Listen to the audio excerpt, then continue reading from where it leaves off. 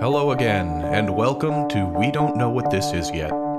In part one of today's episode, we're speaking with Dagan Migerdich, co-founder of Liar's Bench Brewing Company, about his experiences running a small business and working in the service industry over the past year. Then in part two, we'll talk with artist Sam Paolini about the visual art piece they made in response to our conversation with Dagan. We'll provide an audio description of the piece, but you can also view it on our website at tinyurl.com/NHTP podcast. You'll get to hear all these stories and more coming up. I'm your host, Robin Fowler.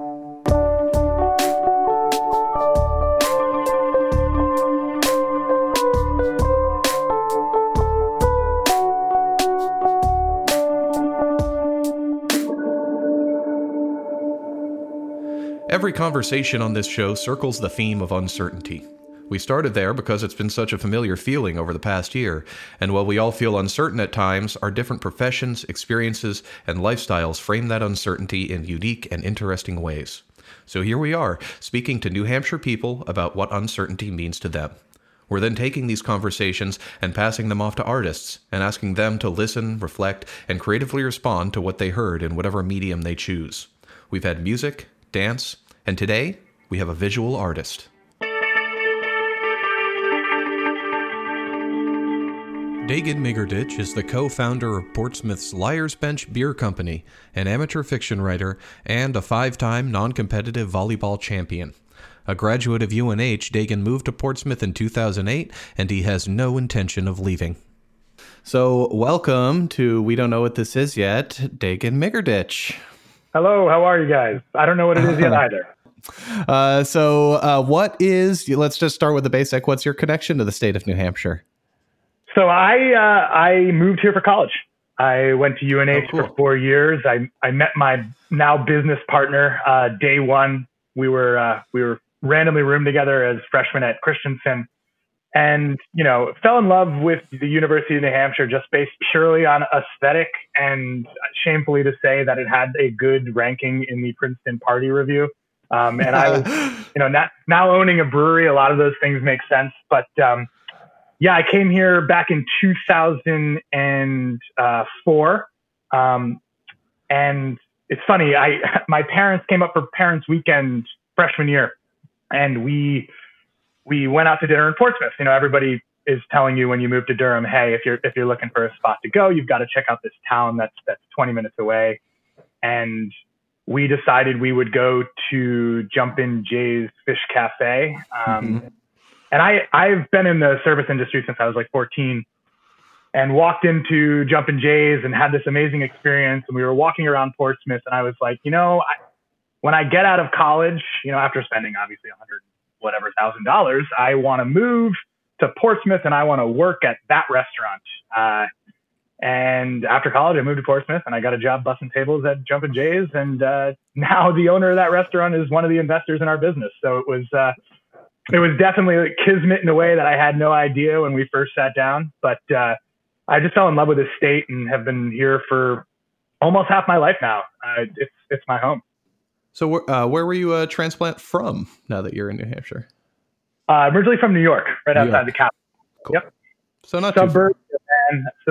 And that's one thing that really I was drawn to about Portsmouth and just New Hampshire in general is it's a very different state than suburban New York.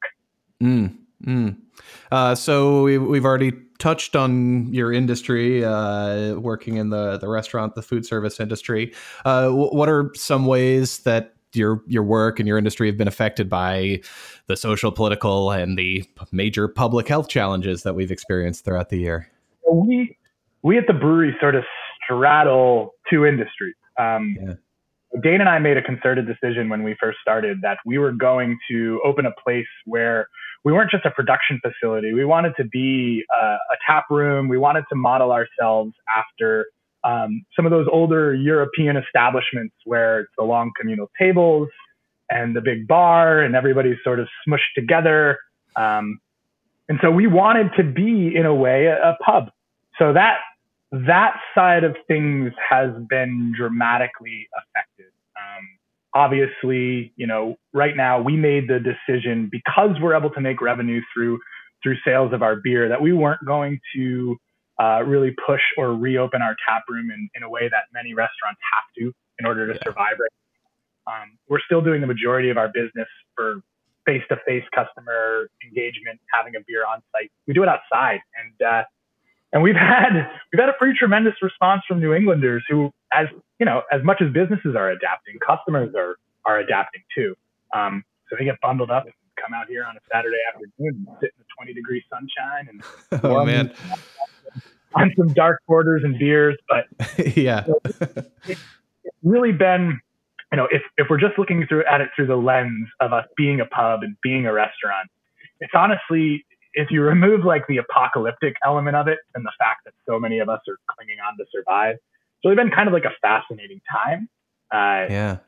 Necessity is the mother of invention, and just seeing what different places are doing and how they're adapting their models has been inspiring. And then as a brewery, it's funny, this industry, the beer industry, has been moving along this trajectory for a number of years now, where you're seeing more and more places like Liar's Bench pop up, these small, homegrown pubs.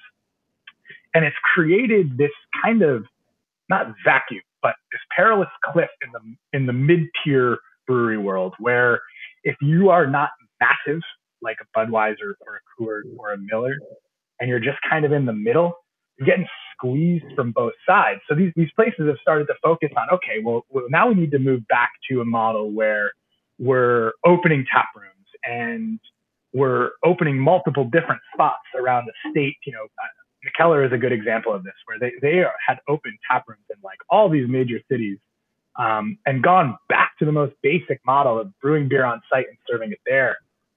And then the bottom fell out when you couldn't go inside anymore. So we have pivoted now to, we almost did no can distribution. If you wanted cans, you had to come on site. We're making more cans than we ever have. My partner's downstairs right now, stacks and stacks of milk crates of cans that he's labeling by hand. And I get talking to you guys. It's a lovely, lucky you.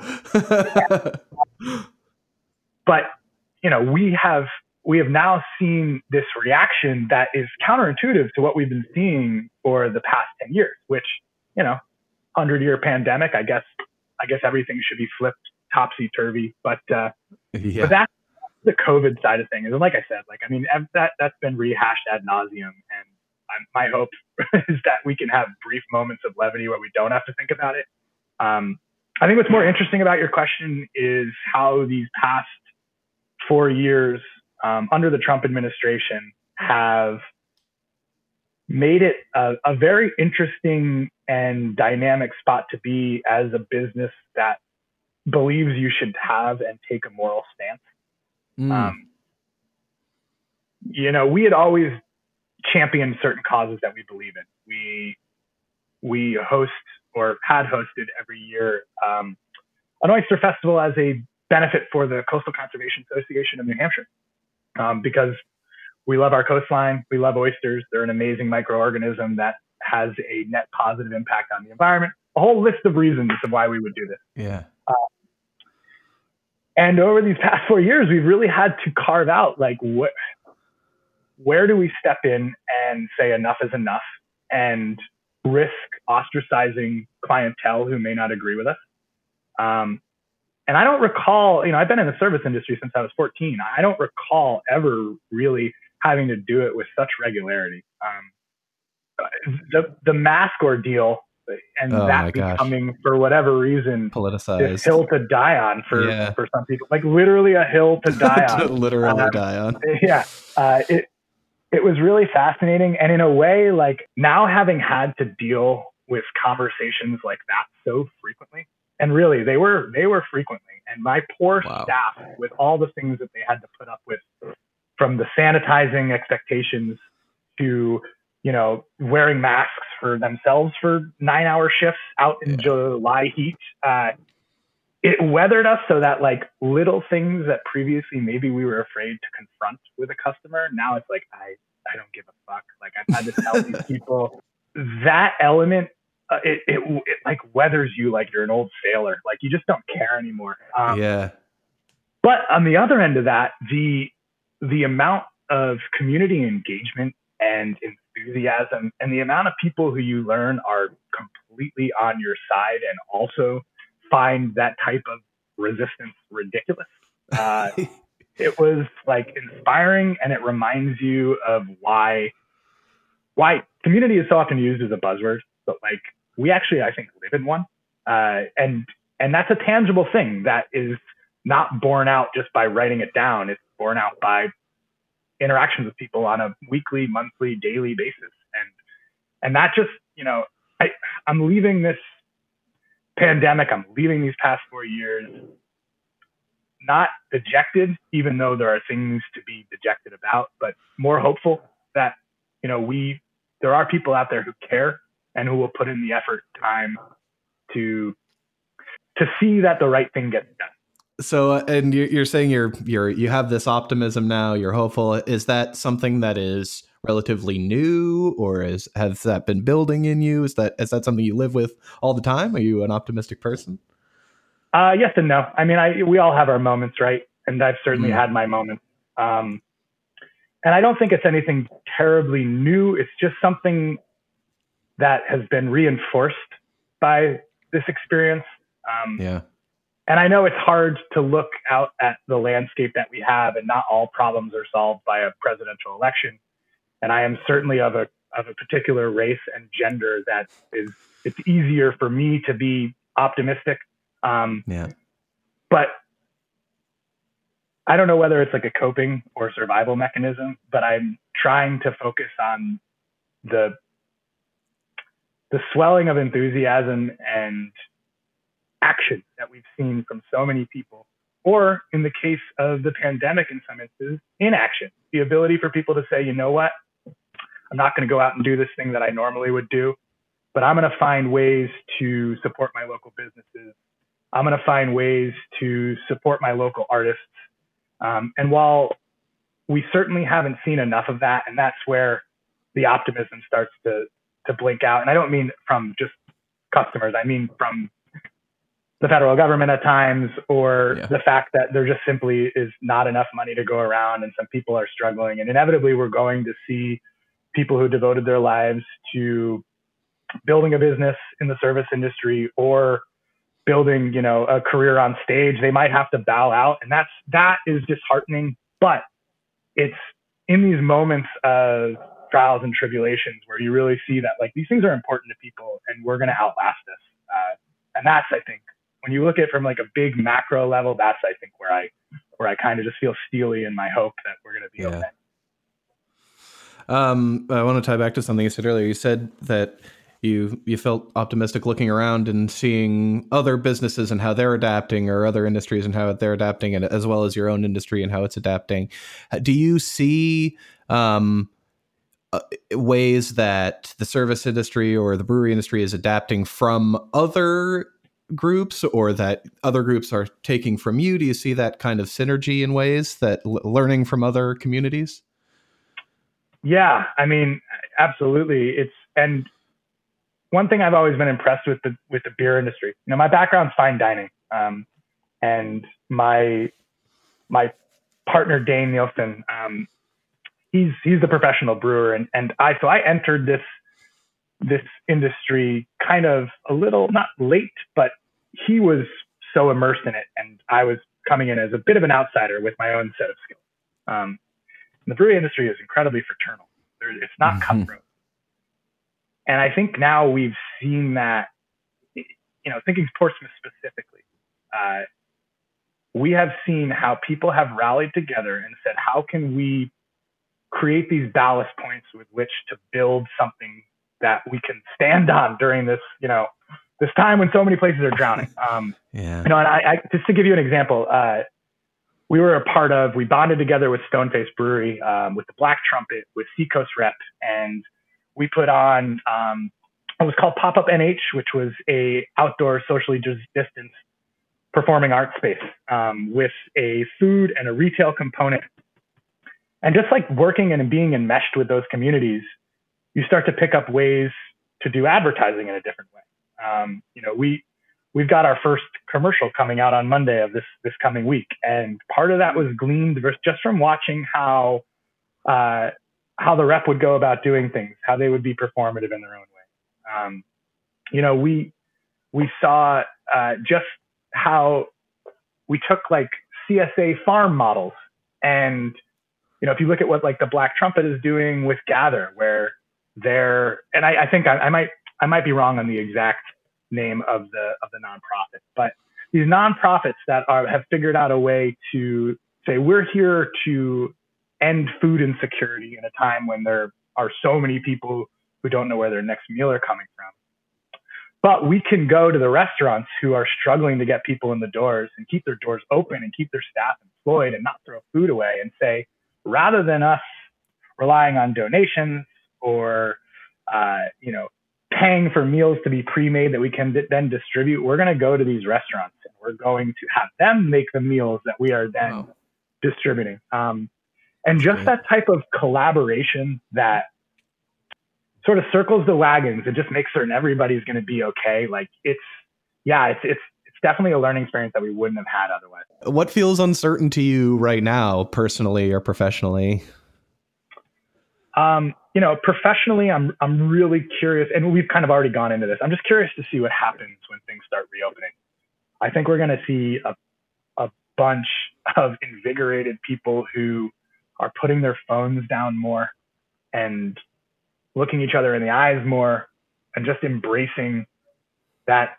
Yeah, I see, CJ, you're crossing your fingers, and that's our brand logo, but it's also, I'm really hopeful. I'm really hopeful that, and I'm uncertain if this will be the case or if it will just be a 3-week interlude of people really loving to be around one another again. And then we go back to just being slightly antisocial. So professionally, that's kind of what I'm uncertain of is what does the future look like? But like I said, I'm kind of growing comfortable with that uncertainty. I mean, all of life seems to be uncertainty, and maybe that's okay. Personally, I'm uncertain if I want to have a baby with my fiance. I'm uncertain if our wedding is going to happen in the way that we want it to in September. Yeah. I'm uncertain what I'm going to be eating this weekend, but that's like exciting uncertainty. That's good. That's great. So this is one of those questions that we try to ask everybody. So, tell us what you did. Tell us everything you did yesterday. And this does, you can go into as much or as little detail as you want to. Yeah. Well, I woke up, which is always a good start to any day. That's great. That's the best way to do it. Yeah, not being dead, good, definitely a positive thing. And, I usually spend my mornings with a cup of coffee, reading the news or reading a book. And I joined a writer's group. And so I was finishing up some edits, did some yoga in the morning. Not like I'm like a healthy person who like wakes up and does yoga, or like I'm a person who has lugged around kegs for the past 12 years. Back is a complete mess. So I need to do it in the morning to stand upright. So I did that and then came to work. Yesterday was kind of a lovely little snowy day. And it was quiet here. On Wednesdays, I tend to work in the kitchen. I fired up the kitchen and got the queso hot and the soup on boil, and then opened up the bar. Was there on site for the majority of the day. Ran home to meet up for another Zoom meeting for the writers group, presenting a piece that I had written. So that was exciting. Got to hear some feedback from some of my comrades in my writing group cohort. And that ended around 8:30, and my lovely fiance had made some pizza. And I sat in front of the television and watched the 76ers play the Los Angeles Lakers, and then woke up on the couch at like 10:30, 11 o'clock and went to bed. So it was a good day. It was actually a pretty good day. In what ways has your routine changed? Oh man, so much. I used to, I've definitely honed in on some bad habits that I had previously that were easier to indulge in when you could like hang out with friends. But routine was something I didn't value when I was younger. I value the opposite. I liked chaos. I liked spontaneity. I liked, being a bartender and getting the opportunity to go to a concert at 2:45 when your shift is at 3:15 and calling somebody to come and cover and going and doing that type of stuff. But, that lifestyle can take a toll on you. And so as I've gotten, a little bit older into my 30s, I really started to value not only having a set of things that you do on a weekly basis, but also just there's immense value in experiential knowledge and putting time and effort into something that isn't immediately rewarding, but then yields reward, whether it's months, years, decades down the road. And so I've kind of gotten obsessive with stuff like that. And COVID certainly ended a lot of things that you could do out in the public sphere, but it is now forced everybody both literally and figuratively indoors. So my routine is now much more based around carving out spaces in my house to mimic the routine I previously had, but also in a positive light to carve out time to do some of those things that are self-fulfilling and hobbies, essentially. Hobbies. What a novel word, hobby. Yeah. But that I didn't previously allow myself the time to do. So it's been a topsy-turvy world, but it's funny. I feel like we're going to all finally establish our routines and then get vaccinated and the world will go back to being normal, which I welcome. But, let's do it. Full speed ahead. It just shows you the fickle nature of routines in general. Yeah. What's something you're looking forward to, either personally or professionally? Well, this weekend there's another basketball game. Again, small things. It's the Celtics and the Lakers. So I'm gonna order some Massimo Carbonara and sit in front of the television after work and just watch a basketball game like a 75-year-old man. Oh yeah, representing. DJ's got his Celtics jacket on. We're devolving back into the basketball podcast. All right, let's go. Edit all this out. Let's come on. And then professionally, we have in our downtime and in being stir crazy over here at the brewery, we put together our first commercial, which is not a commercial in the traditional sense, but we will be releasing that on Monday. And so I'm excited for that because it's a little bonkers, a little batshit insane, and I'm curious to see how people respond. Where are you putting that out? Is that airing on TV or is it going to be on no, we don't. Instagram, YouTube, whatever. Yeah, it'll be on Instagram, Instagram and on Facebook. Yeah, check it out. Head over to Liar's Bench Beer and Bodega in Portsmouth, New Hampshire. Well, thank you so much, Dagan. This has been wonderful chatting with you. Yeah, I had a great time. And keep on doing what you guys are doing. This is awesome. In this downtime, it's nice to see creativity happening. So we will get back to normal times, and I can't wait to see you guys then.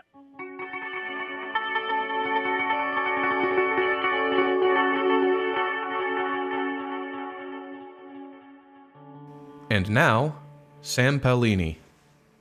Sam is a muralist, illustrator, zinester, educator, and upcycled clothing maker and community organizer with the art collective Wrong Brain.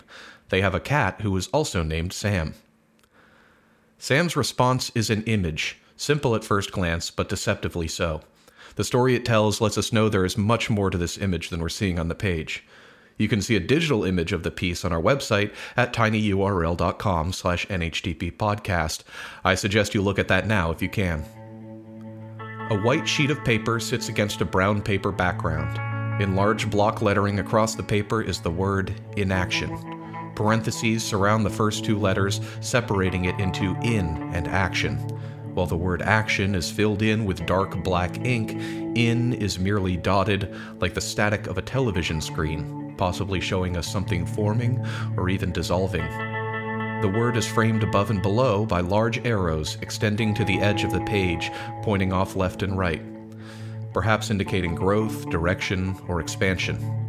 Above and below the arrows, along the top and bottom of the page, the sheet of paper is raggedly torn. We see some hints of what would have continued past the torn edges, swirling in patterned doodles, fish, maybe bubbles, maybe flowers. Again, we only see the small pieces that remain after the paper was torn. But this is another indicator of a bigger picture, a world outside the inaction framed in the center. And now, Sam Paolini. So welcome, Sam, to We Don't Know What This Is Yet. Thank you. Hello. Hi, how are you? I'm nervous. Don't be. I'm nervous too. It's okay. Fine. No, okay. We're always nervous. That's, are you nervous about anything in particular? No, I just haven't done it. Yeah, I haven't done an interview in a while, and talking about your own art is always difficult for me anyway. I don't think I'll ever get used to that. Man, yeah, I hear you. So you did a cool visual art piece reaction to our conversation interview with Dagan Migerditch. So if you haven't seen it, check it out on our website or social media, all that good stuff. So your piece is called Inaction. And it looks, I mean, I'm looking at a digital image of it. Would you say that the piece is a digital image, or would you call the piece that the pen and paper? Yeah, I'd refer to it as analog. I don't know. Yeah, it's pen and paper. Yeah. So the actual, I'm looking at an image of the actual piece. I'm not looking at the actual piece, which puts a whole nother layer onto this thing. It's the word. I see three words. I see the word in, I see the word action, and I see the word inaction.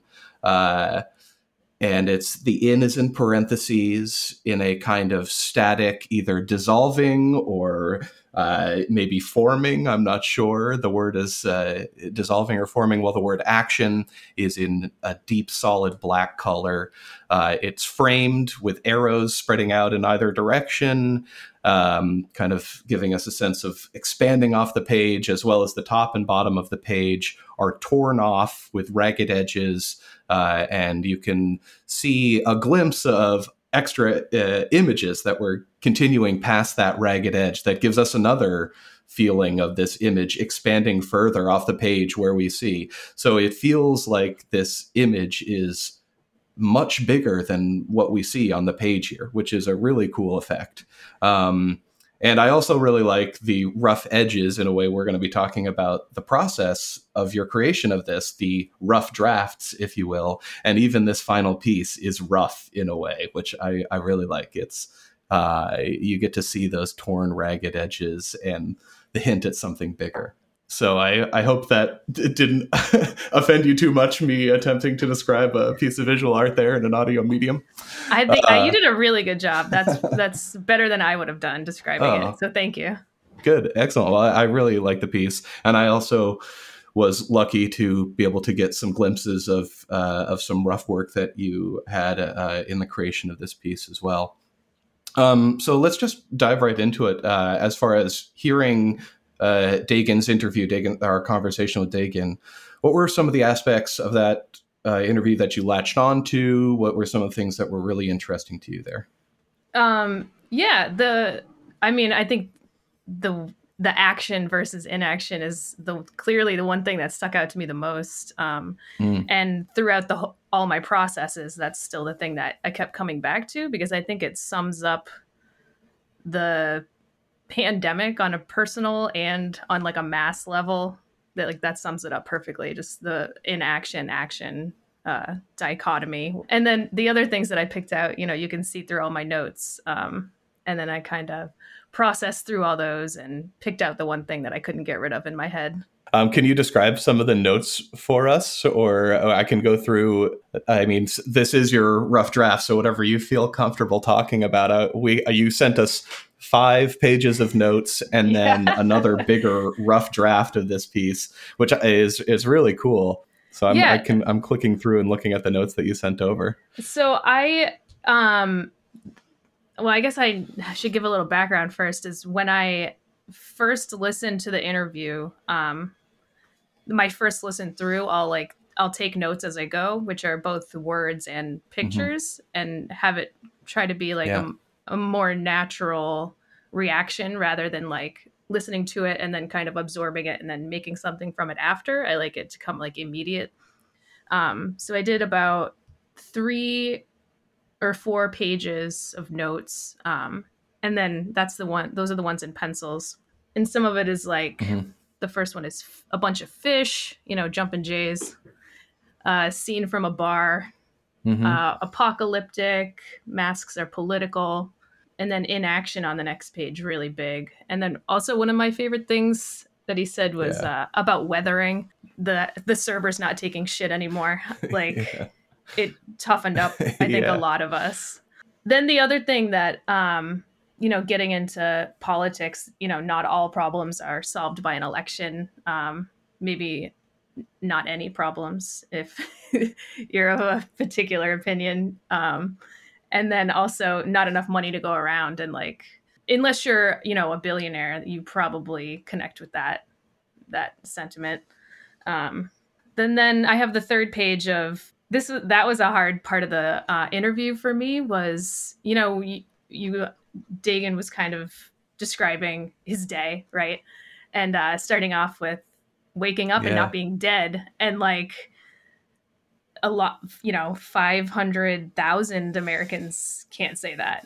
And I feel lucky to be able to say that when I wake up and, dealing with our family. My grandmother just passed away from COVID this last month, and our family's relation to that, and being able to feel lucky that, we're okay and we're staying safe, and not everyone can do that. And that part really got me, just because death is such a big part of the pandemic. I mean, it is the pandemic. And being able to wake up every day is sure.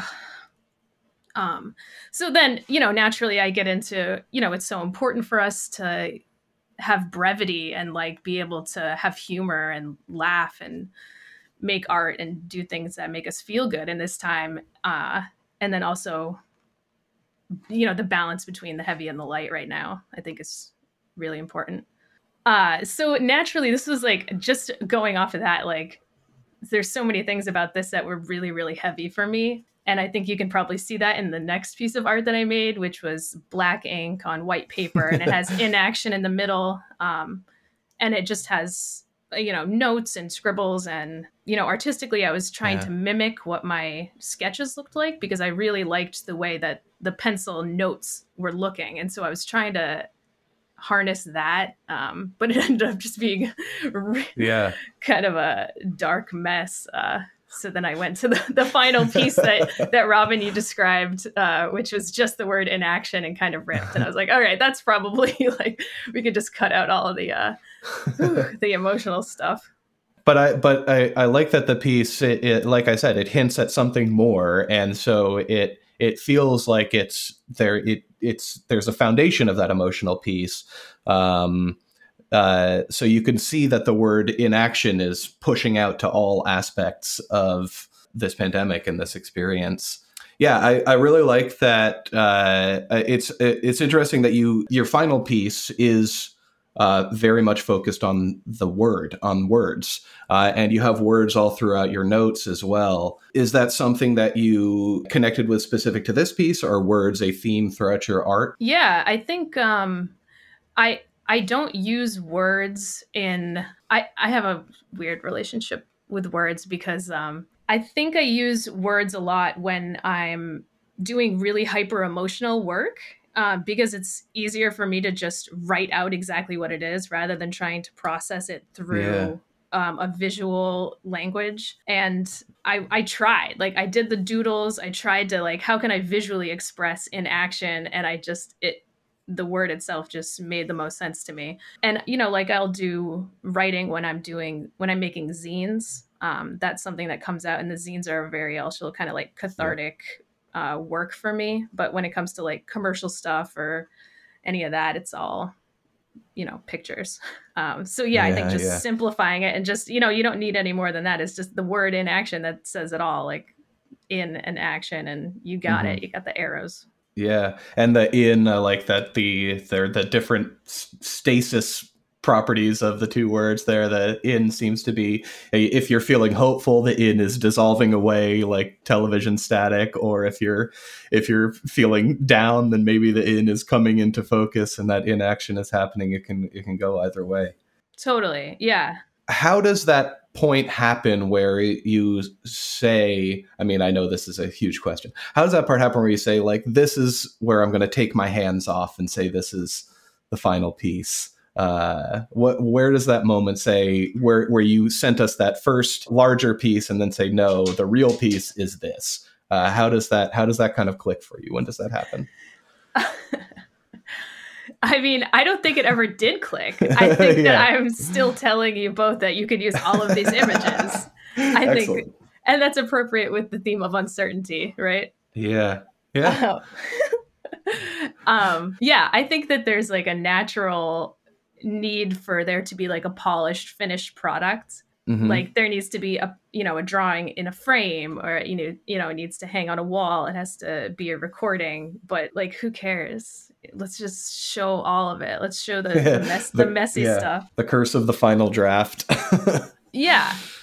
And there was no moment. I think the moment of clicking. We don't know what this is yet, baby. Yeah. Like, oh shit, I have to give them something. So here, I guess this is it. And then the next day I'm like, actually, let's do more. And then the next day. Yeah. So were there specific uncertainties that you faced in the creating of this piece? Yeah, I definitely didn't want to be like the downer. I feel like I was like, all right, I don't really know like what, what this project is about. I feel like it's probably supposed to be about something positive. I mean, it is, right? So I felt uncertain that my contribution would be appropriate. And it's not that it's all negative. I have positive things to say. I just haven't said them yet.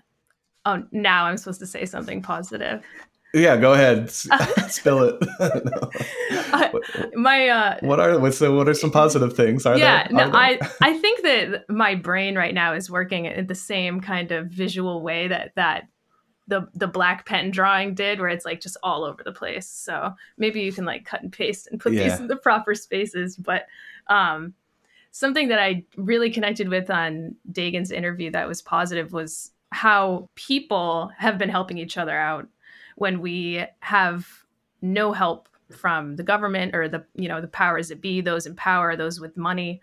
We help each other out, and we make things happen for ourselves. And that has been something that I've been really clinging on to since the beginning of the pandemic was, however much faith I don't have in the systems, like I have so much faith in, my friends and my family and my community, my colleagues, my comrades. And that I think probably a lot of us can also connect with that in whatever career or path we're on.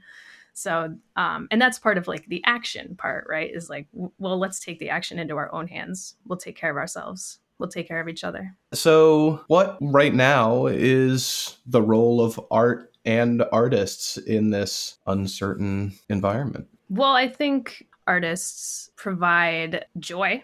I think that it's important that we continue to make things and create and spread light and love in whatever medium. And then also representations of bigger conceptual things. I've been thinking about that a lot lately, is how can I take something that I care deeply about and condense it into something that can be absorbed by people who have no idea what it's about. And I think artists, it's really important to do that with political, human rights, social justice, environmental justice, all that. I've been thinking about that a lot lately, and artists' role in that, which is especially important right now. And I think that that's especially important right now when we're living in a cyber world, and also something where we can't necessarily have those conversations face to face, where we have to consume media to kind of get that education.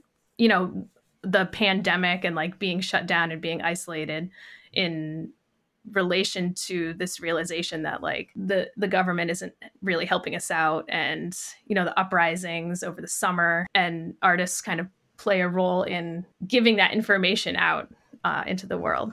Is that something that you've tried to work into your art previously, or is that something that you've just started to try to do? It's interesting because I have always kind of kept two separate worlds of like, this is my art, and then like this is community organizing. And the past year has been like, how do I combine those two? So I'm trying. Has your creative habit changed over the last year? No, I don't know.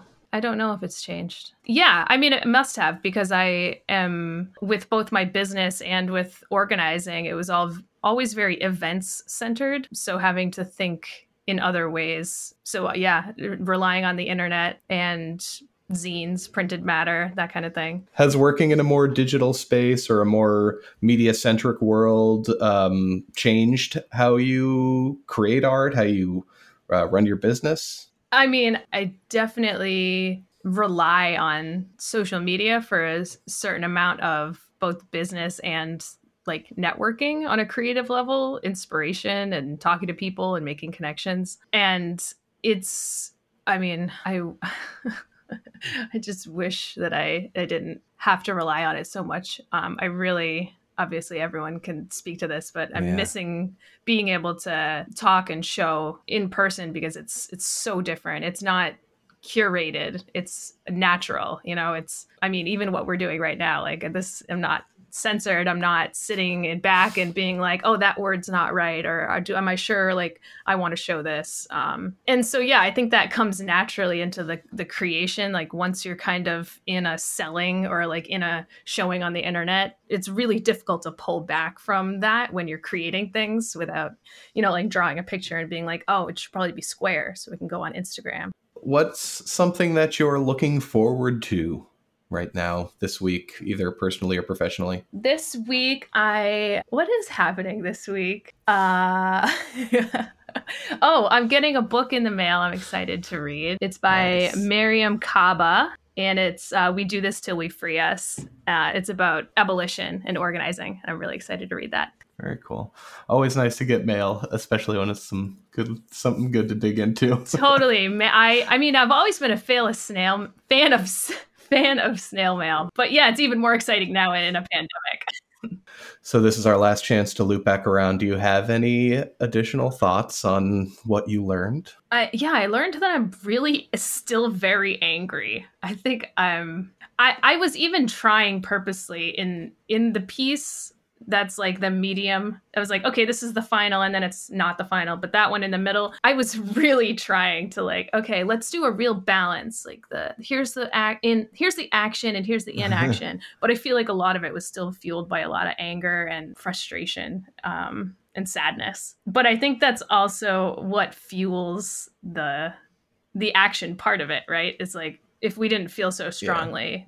We would be complacent. And I think that it's fueled by compassion. I think wanting to see, people treated fairly. Yeah. I think a lot of people are angry this year, and you're not alone there. And a lot of it is from a place of compassion and wanting to help. And definitely have seen that people are starting to get fed up in some ways. Yeah, absolutely. There's joy and there's anger, and they both come from similar places, and they're both equally important in a way. Yeah.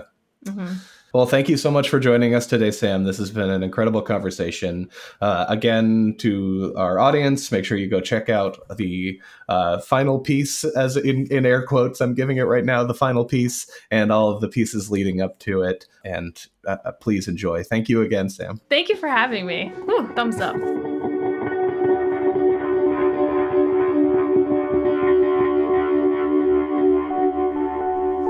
Well, that's our show. Thanks for listening.